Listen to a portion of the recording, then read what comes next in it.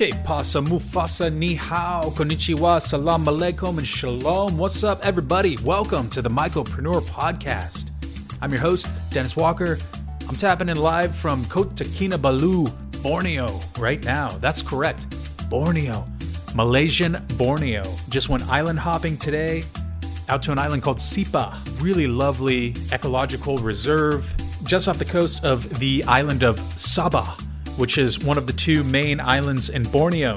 Having a blast out here, headed off to a more remote island tomorrow, so just milking my last few hours in civilization with reliable Wi-Fi and getting this podcast out. Today's podcast guest is Andrew DeAngelo, cannabis industry entrepreneur, consultant, writer, educator, you name it, he's done it if it's in the cannabis industry. And we're going to be talking about the vanguard of the industry. What's going on right now? Andrew has the extraordinarily unique opportunity to interface with key policymakers, regulators, politicians, people in the halls of power to talk about legalizing cannabis, to talk about ending prohibition and getting a lot of people out of jail who should have never been in jail in the first place, which he does actively via the Last Prisoner Project. And I recently had a chance actually to go to a Last Prisoner Project party in Austin, Texas, as part of the South by Southwest conference and meet a lot of the folks involved with that incredible project. So go ahead and check out Last Prisoner Project if you haven't already. Hugely worthy cause. Thank you, everybody. Stay safe out there. Eat your mushrooms. Have a great day. Let's get this show on the road.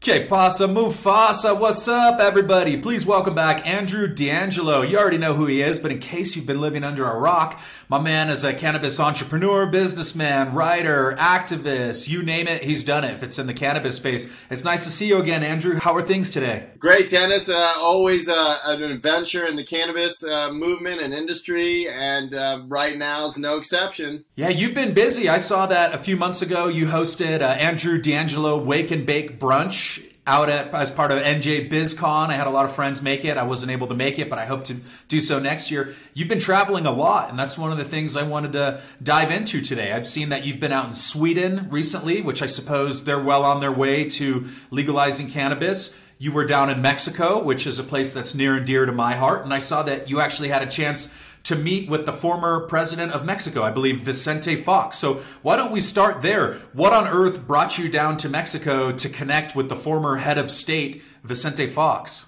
Well, I was invited by Cannabis Mexico, which is a conference that he hosts at Centro Fox, which is his compound, family compound, and now a nonprofit organization we would call in the United States, I guess you call it an NGO in Mexico. And he's a friend. We've known each other for years. He came out to California several years ago. He's been very curious about legalization. When he was president, he was on the wrong side of history, as we say. But since his presidency, he's been pretty brave and visible on the issue. And so I partner with anyone who wants to make change, positive change with this plant. And so when I was invited to come down and speak at Cannabis Mexico, I accepted the invitation. And I was disappointed to learn when I was there that legalization looks like it's going to be delayed a little bit longer in Mexico, and it looks like industrial hemp may have some opportunities right now, but in terms of full legalization, it seemed like we're on the verge of that in Mexico. It seems like we're maybe a couple more years away from that happening. That was a little bit disappointed, but what was cool and uplifting was just all the young entrepreneurs in Mexico right now. I'm sure you know and have met and talked to many of them. It's a really vibrant scene. They've come to the United States. They've learned from growers and manufacturers and all kinds of folks here, all kinds of talented folks here. And they've taken that knowledge back to Mexico and made their industry stronger and better and products, more interesting and diverse. And so it's a really vibrant time, I think, for Mexico and America to be more collaborative with cannabis. I hope so. I want to do more work in Mexico as an American. I hope to represent Mexico in this country, and the products that will be made there. I'm already working on a hemp nutrition project in not far from where you are right now in the Yucatan Peninsula, and that's an indigenous project, and it's very complicated, but it's also really cool to be working on these things, and no matter how slow going they might be right now with the laws and the regulations and capital and financing, all these things is really hard at the moment. It's hard to raise money for any kind of thing, let alone, in foreign countries. So there's both a lot of opportunity that I saw in Mexico when I was there, and also a lot of frustration, I think. Like everywhere in the cannabis industry right now, there's both hope and frustration. So Mexico is no exception. But it was fun. I got to tell my personal story and my journey through cannabis, and my brother Steve and his influence on me and my life and my work and our work together. And so it was a lot of fun. And my only regret is I haven't learned Spanish yet. So I'm still working on that skill. Hey, we've got time. See, tenemos tiempo. Es posible. See, I learned it. You can learn it. So, you just mentioned a little bit about Mexico, and cannabis is on the fast track to legalization in a number of U.S. states where it's currently kind of in limbo, but also globally, right? We've got Thailand just legalized cannabis for recreational use. I've been following what's happening over there. I'm headed out there in about 6 weeks. And South Africa has legalized cannabis use. Of course, I believe Panama just legalized cannabis medically, right? So there's a number of countries that are starting with medical legalization, and then a number of countries that are just going into full-on recreational legality. I believe Malta is another one of those territories where cannabis is legal right now. So I'm curious, from all of your experience, from your conversations, from your travels, have you seen a country or a place that's done legalization of cannabis correctly? Or do you think there's just tremendous room for improvement in every single market that you've seen, and where are those areas for improvement that we can focus on? That's a great question, Dennis, that all of us should be asking ourselves every day, all day. No is the answer. I have not seen a framework that's really good yet. I define good as a very inclusive framework that allows legacy folks that have been working with the plant a long time to be included in the framework and the businesses and licenses, and also allows space and room for the more corporate expressions that may need to happen in markets to scale products so that we can get cannabis into the medicine cabinets and clothing and other things of everybody on earth. So that's going to require a lot of scale. That's going to require things that requires corporate modeling to do. So that's my vision. That's what I think a lot of our vision, right, is to have a framework that allows for that, so that we have one big market instead of a legacy market and a legal licensed market. And so this dual market problem is a persistent thorn in the framework sides, all the framework sides. And we're seeing the same mistakes happening in Europe, and with this GMP certification that's required to get legal products on the shelf in Europe.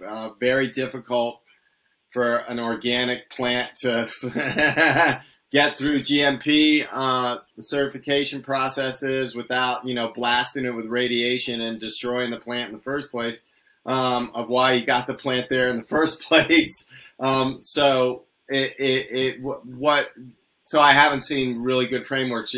I am hopeful that I'll get to participate, as I have a little bit, in Sweden and Mexico and other places, talking to people like former President Fox and senators and government people that actually vote on these things in the halls of power. I hope to educate them, and I know you hope to educate them, and all of us should try our best to educate them, because they're the ones that are screwing up the frameworks, and it's not entirely their fault, because they don't know what to do but it is their fault when they don't listen to people who do know what to do. And this is the issue that we've had, right? Because the default mode network of elected officials just about anywhere is to turn to the corporate people to figure out every problem in the world. Well, the corporate people don't know about cannabis, and they don't really, their track record the last several years has not been good. So, the frameworks need a lot of work, and so hopefully we can all just humbly collaborate together in a good way, share our knowledge, understand no one has all the answers. I don't have all the answers, but that we're going to make mistakes, and we're going to have to, and those mistakes might hurt people, and we're going to have to help people we hurt and correct the mistakes. So these are things that are really hard for people in power to just be humble and admit that it's hard and that you're going to make mistakes and that it hurts people and that you have to help people you hurt. And, and because we're talking about legalizing something that's been prohibited for 100 years or more in some places.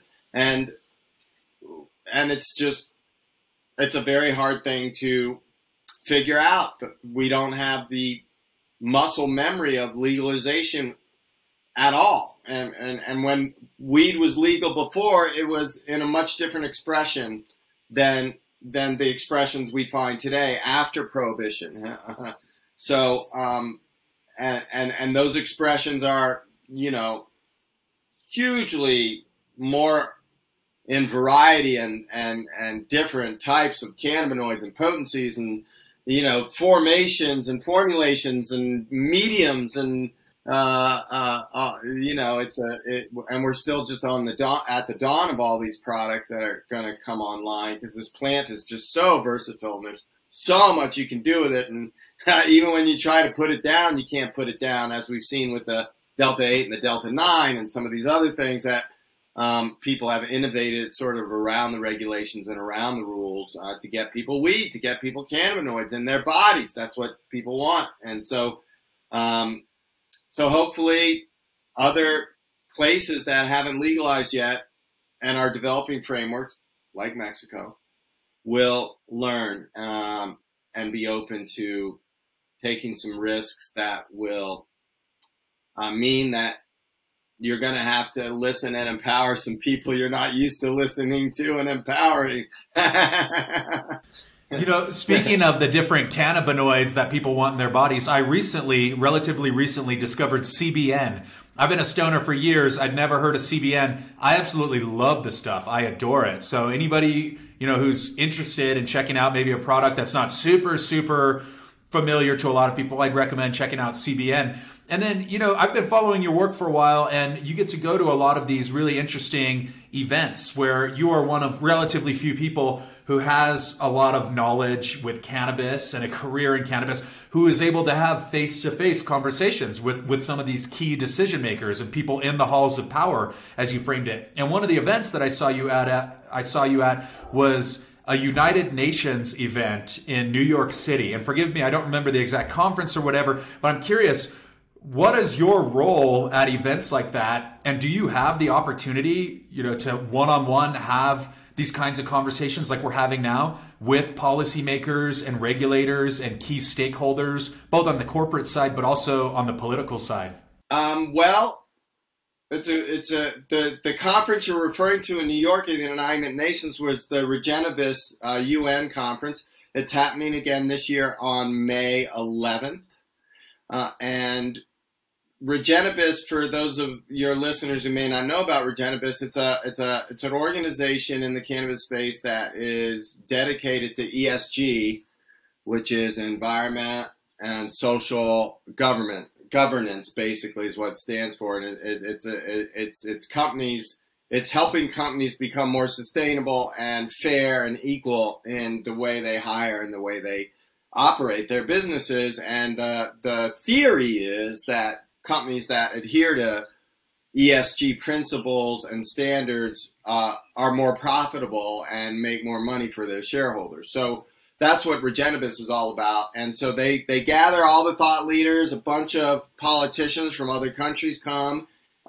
We had Kim Rivers, the CEO of Trulieve, some pretty big corporate cannabis leaders come and speak last year. I expect they'll come and speak again this year.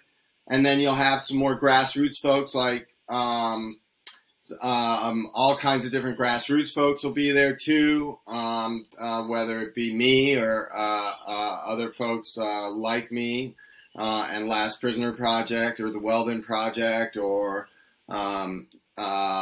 different hemp farmers, regenerative farmers like my buddy Doug Fine. Hopefully he's going to be presenting this year. I don't know. But and the idea is that, we share knowledge and hopefully knowledge is power, right? So, and that we take that knowledge out for the next year and try to embed ESG standards and principles in our businesses a little bit more than we had the previous year, or in government policy a little bit more than we had the previous year. And so that's the idea. Last year was the first one. It was really great, except a whole bunch of people, including me, got COVID from the event. But that's just the era that we were in last year. I think this year will be a lot better on that front. And it'll also be a little bit different time of the year. It's a little warmer. And it's a beautiful time in New York, around early May there, mid-May. And it's a really lovely time to spend a few days in New York. So, and I think you can buy tickets to the event, and there's ways to get into it if you're a company. So check out regenibus.com, and you can learn about it. And so I don't talk to the people in power as much as I'd like to. I do have the opportunity to do that more than a whole bunch of other of us in this together. So I'm lucky in that regard, but still not nearly as much as I would like to affect the kind of change. We're all really frustrated right now. Politics is often incremental, but we're a lot farther than we were when I was coming up in the 1980s, and people say, well, it's such a hard time right now, and it is, but it's a lot better than finding yourself in a jail cell because you're working with this plant. And to be clear, there's still plenty of people in jail cells working with this plant that we have to get out, but the danger of going into a jail cell nowadays, working in the industry in the legal states anyway, is greatly reduced because of legalization. So we're talking about sort of the more elite kind of the politicians, the corporate side that you have the interactions with. But I've also seen that you've traveled quite a bit with your brother to places like Morocco, which I think, I've been to Morocco several times. Huge fan. Never been out to the hash growing regions, but I'd love to go. Also to Oaxaca. I saw you were there, and I like to spend time in Oaxaca, one of my favorite places. First of all, are those segments that you were filming available online somewhere, or maybe you're sitting on them for a documentary release? And second of all, what brought you out to the Atlas Mountains, the mountains in Morocco, or out to remote areas of Oaxaca to learn about cannabis? What's that project all about? Well, thank you for asking. I was unable to accompany my brother to Morocco. I was with him in Oaxaca.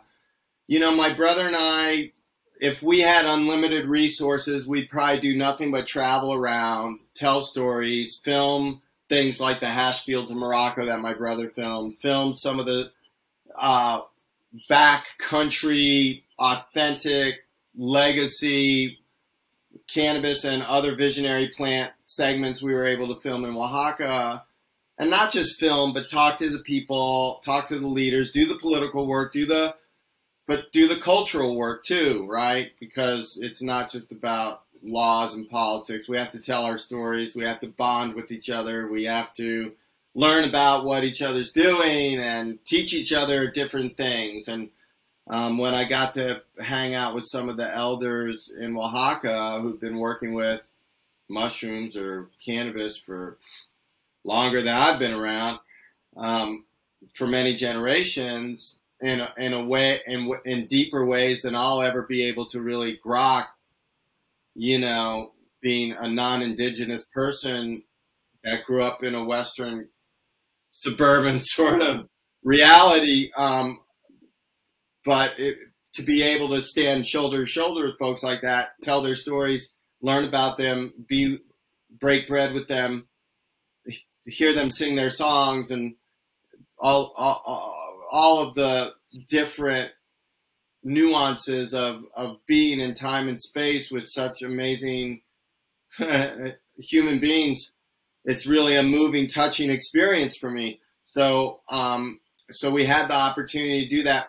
My brother and I get invited to go places, and that's how we're able to go places. People invite us to go and help pay our expenses, and we're able to go places and do that kind of work. And there's nothing we love to do more. So hope to be back in Scandinavia later this year. Always want to be in Mexico. Love Mexico and what's going on in Latin America. It's exciting. Colombia, I think, is going to come online also in the next year or two. And I think the dominoes are just going to fall in Latin America pretty quick. We've got friends in Chile that lots of things are happening there. And there's probably all kinds of things happening I don't even know about, man. I mean, there's so much going on in the wild world of cannabis. Every single day is you could spend nothing but all day learning about all the new things happening. You still wouldn't know about it all. And it sounds like you do quite a bit of traveling and plugging in yourself, maybe as much as, if not more than I do. And I think that's terrific. I think the more that we can share stories with each other and knowledge with each other, and the tribe is starting to really connect globally now, it feels to me. And there's a lot of power in that if we can figure out how to harness it more and more, every day, month, year, week that we plug into each other. Sure. Yeah. So, one of my favorite things when traveling is to find the kindred spirits and the people who appreciate cannabis. I was out in Jordan earlier this year in a 4x4 vehicle out in Wadi Rum at this little Bedouin camp, and somebody just had that look in their eye. They called me over, asked if I wanted to smoke hash with them. And things like that, you barely know this person, but they're from a very different culture, but you get high with them and all of a sudden you're good buds, you're on the same page, you kind of have this secret you share. And that's something that I've always loved when traveling, is finding those communities and those people. We put aside our cultural differences, and it's about, enjoying the moment, enjoying the ambiance and the nuance, as you put it, of what's going on. So it's magic, man. Yeah, it's magic. It's magic. It really is. Yeah. And, there is just so much going on. Like, even same with mushrooms and with psychedelics. There's just so much happening right now at lightning speed. And one of the questions I always like to ask experienced people and people who have a career in their given discipline is, if you were to advise someone, let's say, who's in college or that age, 18, 19, and they want to get into the cannabis space. I know this is something you've spoken about and you've written about. What are some reasonable and accessible points of entry for young people, or let's just say for anybody who wants to get into it? But also, let's say if you're 18 or 19 and you're considering a career path, where do you get started? Oh, great question. And it's one of the great things about this moment in time is you can pretty much enter the industry in any place.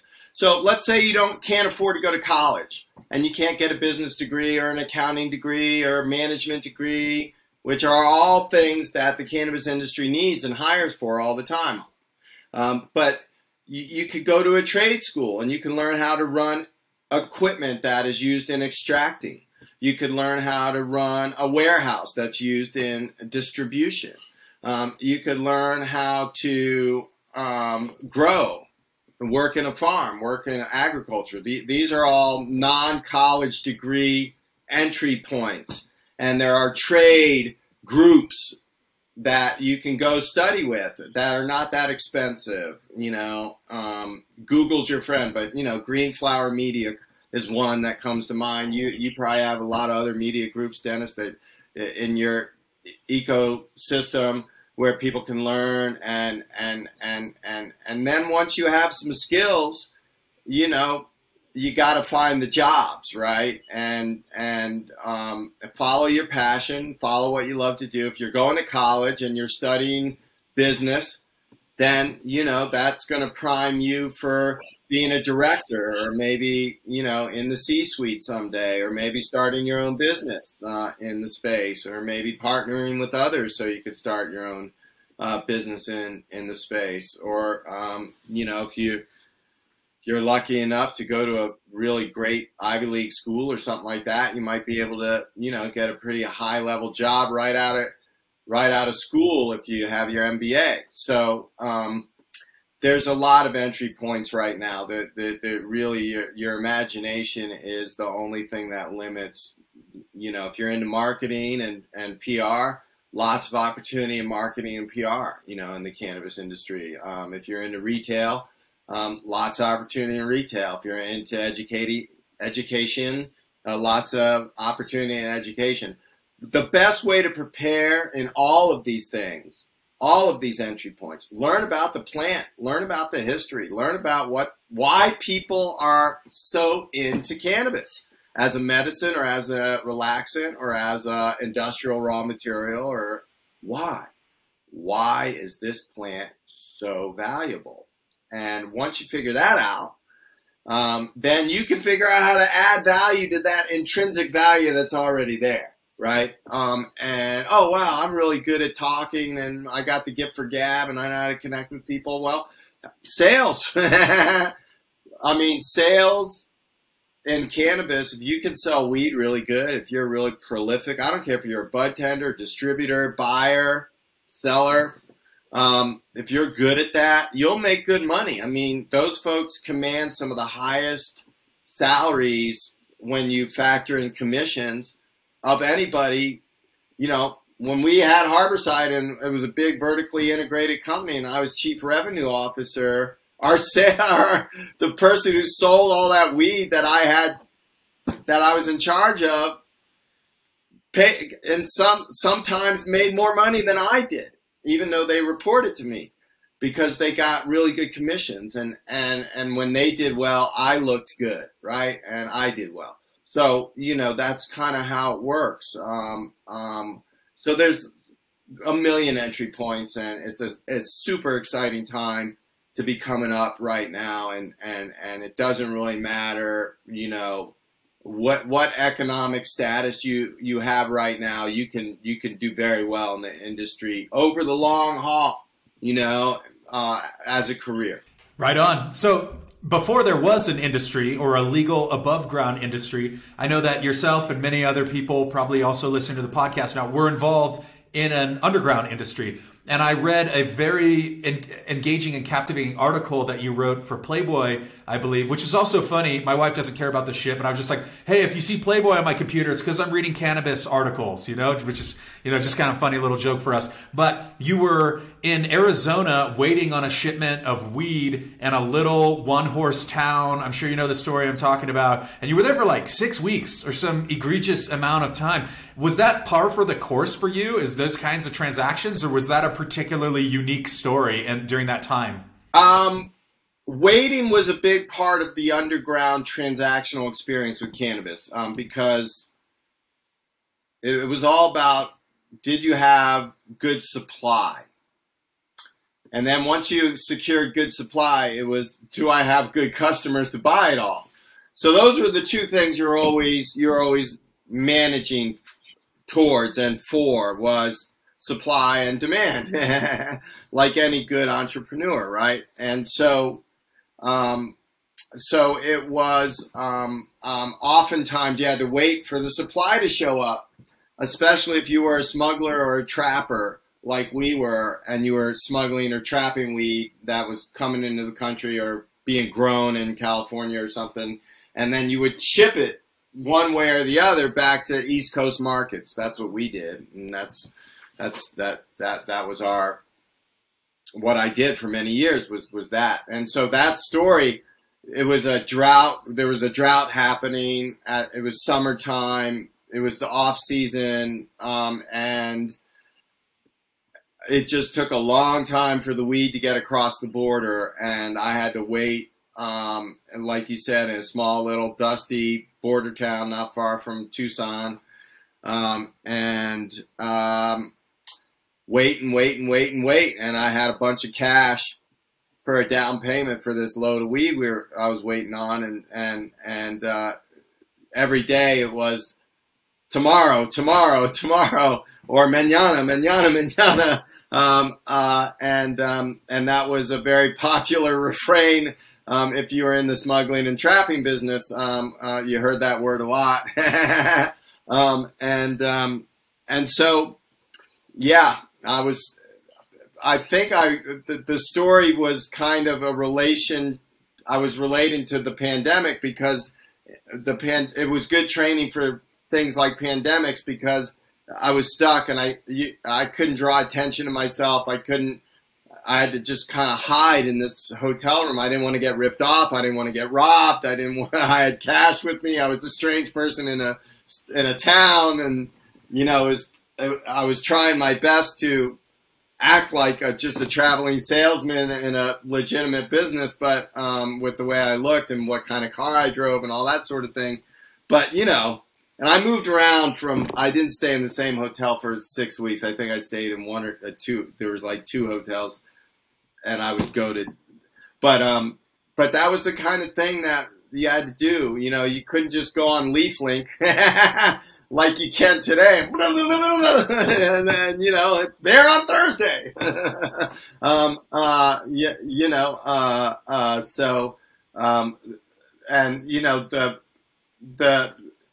The tragedy of it was that a lot of my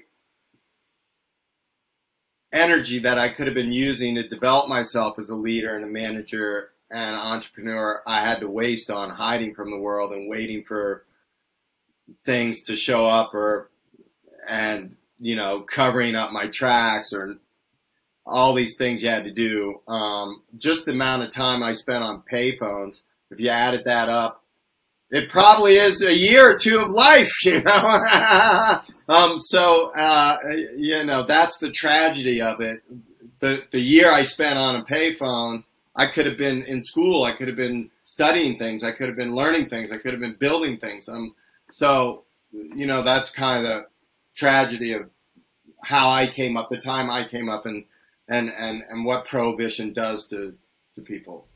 Sure, yeah, things have changed so much, right? I used to go buy my weed from a guy named Llama, behind the gas station. That's kind of how I grew up. It was pretty normalized in Southern California and San Diego, but it still wasn't legal. Like, I still have these lingering sort of anxieties from all the time I had to, sneak out back and go behind the shed and smoke, and then you got to take a shower to get the smell off. Like, this idea of cannabis being integrated into suburban life now, and like where I grew up, there's 2 dispensaries that have moved into the neighborhood.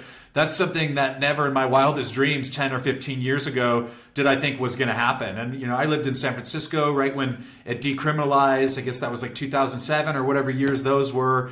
And San Francisco was kind of like a safe space, it felt like. Like, people were very cannabis friendly. You could smoke on Hippie Hill. I used to spend a lot of time in Golden Gate Park, right? And for me, that was like my mecca. Like, oh, you can smoke like pretty legally. I don't think it's legal, but like you can smoke and no cop's going to bother you. And that was like a kid in a candy store when that started happening. So, one of the other things that I really like from what I've seen that you're putting out there into the world is your Now That I Own a Record Player series, which is essentially, for anyone who's not familiar, he's got this really long, cool pipe, packs his pipe and smokes, which I'm not sure how you get away with that on Instagram, but kudos to you, and plays a record, which is dope. And you got all kinds of records in your collection. So what are you listening to right now? When we're off this conversation and you go pack your bowl or whatever, what are you listening to today? Well, I just, vinyl is something that you get kind of strung out on, and you can spend a lot of money buying records. So because I started this, it was just a fun little thing I did, these little videos. It was just a fun way to show a different side of myself that wasn't so serious. And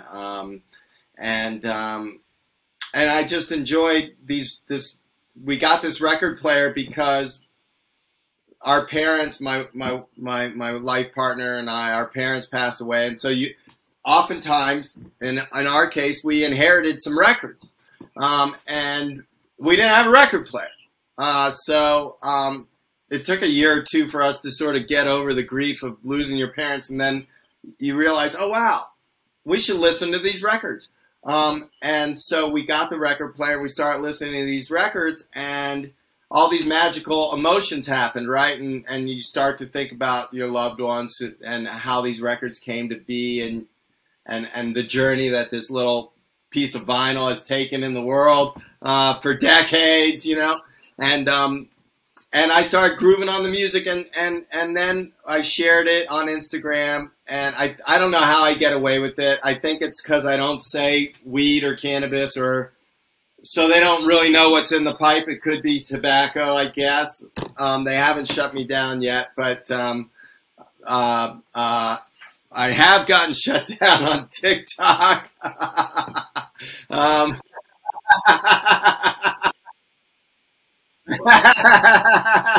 It's a badge of honor, I guess.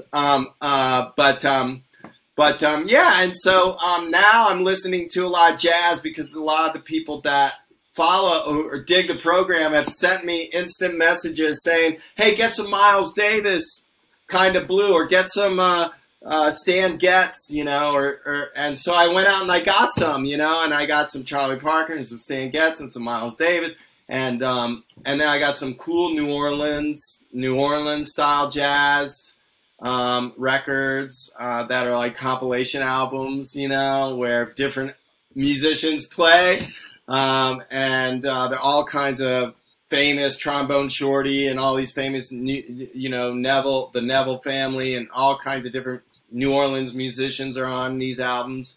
And then I also picked up a cool little album from the 80s that I hadn't seen on vinyl before. It's a group called the Dukes of Stratosphere, and they were a psychedelic offshoot band of the pop band XTC. And they had I think it's an album, one or two albums they had, and their first album was available at this little record store I go to, and so I picked that up, the Dukes of Stratosphere, which is some kind of cool new wave psychedelic music, and so that's what I'm listening to right now. Good stuff. Love me some jazz, man. Sometimes I just, you go, Siri, play some soft jazz. And, you know, I've got plenty of the artists that you mentioned. I have vinyl from them as well. I'm a vinyl collector. So I'm a big world music fan. When I travel, which I am very fortunate to do, able to frequently travel, I always look for a record shop, be it in Paris or in New Delhi or wherever it is. So that's, for me, what gets me really geeked. And my kind of like crown jewels of my collection are trying to find things that aren't digitized. You know, like I was in San Sebastian, Spain, and I found a record store, and there's a bunch of field recordings of different Basque musicians. And, you know, go and Google it online. I go, I can't find any trace of this online. This is dope. So for me, the only thing I don't like about vinyl is having to flip it, especially if you're just like chilling and reading a book or something. I'm like, I got to get up and flip it. But it comes with the territory. You know, I like having it for the same reason some people would have a wine collection. Like, you have it there, it's kind of a conversation piece, you get to hold it in your hand, you get to, you know, be knowledgeable about the different artists and the different eras and all that. And I find with digital music consumption, while it is very convenient, you lose some of that, and it just becomes kind of like this, you know, it's a digital playlist, you know, which is all well and good. You know, there's different strokes for different folks, but something about the like tangible, visceral holding a vinyl record, and especially, you know, an old piece of history, that's something that's really, really enlivening to me, and I love it. So we kind of hit the sweet spot here, Andrew, but one thing I always like to ask my guests, and I want to extend to you, is I'd love to hear about what are you working on currently that you can share with us, and what can we look forward to over the next 6 months to a year or so coming out of your camp? Well, thanks for asking. You know, Last Prisoner Project is a nonprofit organization that I co-founded. We try to get cannabis prisoners out of prison. As we talked about a minute ago, there's still lots of people locked up for cannabis, people getting locked up all the time. At the federal level, state level, people who smoked a joint on probation and failed a drug test, boom, you're back in prison for 6 months. So we're trying to get people out. So that's an ongoing project. I hope the goal for Last Prisoner Project is that we get everybody out of prison everywhere on earth, and then we can stop. We can shut the doors and not be a nonprofit organization anymore. Very few nonprofits will stand up and say our goal is to not exist anymore. Most nonprofits, I call it the nonprofit industrial complex, but a lot of nonprofits exist merely to keep existing. And sometimes they fulfill their mission, but a lot of times the mission they fulfill is to keep existing and keep everyone on payroll that's on payroll and all that going. And that's not what we're trying to do. We want to end. We want because it's really hard work and it's not fun. And we rely on the donations from our industry partners, all kinds of amazing companies that participate in our Roll It Up for Freedom or Change. We also have Partners for Change if you're a manufacturer. Roll It Up for Freedom is if you're a retailer. It allows people to put their change into a bucket. You can also do it digitally, and that's how we get most of our donations. And, you know, it's a big burden on people to donate to get people out of prison who shouldn't be there in the first place. So, so that's an ongoing project. The way I make a living, because I'm a volunteer for LPP and always have been, always will be, is I'm a strategic advisor and consultant for the global cannabis industry and hemp and I guess you'd call it psychoactive cannabis models. Both of those, I have an association or a co-op of other consultants and partners, and some of them are architects and some of them are real estate people and some of them are operational people. And, you know, we've got SOPs and training manuals and all that stuff for just about every state. And so we go in and we build businesses when people get licenses and help them build the business and open, and then, you know, they can run the business themselves, or if they need help running it, we can help them with that too. But most entrepreneurs, they need most help just getting the license and getting the doors open. And then they want to learn how to run it themselves. And the best way to learn how to run something is to run it. So that's what we teach entrepreneurs to do in cannabis. That's another ongoing thing that I'm doing, and I'm excited. I'm opening 3 dispensaries in Ohio in the next month or two called Backroad Wellness. It's a medical program in Ohio, but we've helped those clients build those projects, and I got a hemp nutrition project in Mexico. I'm working on that. Like most hemp projects, particularly in Mexico, is looking for financing right now. But the vision is to grow hemp for nutrition and hemp seed for hemp protein powder and hemp seed and hemp shells and hemp that you eat, and because it's a great source of protein that you can export and consume domestically, is what our vision is that it gets consumed domestically in Mexico. So that's an industrial hemp project that I hope is coming online, and and then people can always check out my creative work and my speaking work on my my website, andrewdeangelo.com, my IG, Twitter, LinkedIn, all that. It's either Andrew DeAngelo or Andrew_DeAngelo. And, feel free to reach out at anybody and everybody, because I love to talk to people all over the world about this stuff. Awesome. You and me both. Thanks again, Andrew DeAngelo, for coming on the podcast. Okay, Dennis, thank you. And that is a wrap. Thank you for sticking around to the bitter end. It's very sweet of you to commit so thoroughly. Don't be a stranger. Let me know what you thought of this episode, and please consider checking out the substantial backlog while you're at it. You can reach out to me via email, mycopreneur@gmail.com, or hit me on any of the numerous social platforms that I'm currently active on. @Mycopreneur Podcast is the handle on Instagram and Twitter. Thank you all very much for sticking around. Have a wonderful day. I'll see you back here next week on the Mycopreneur Podcast.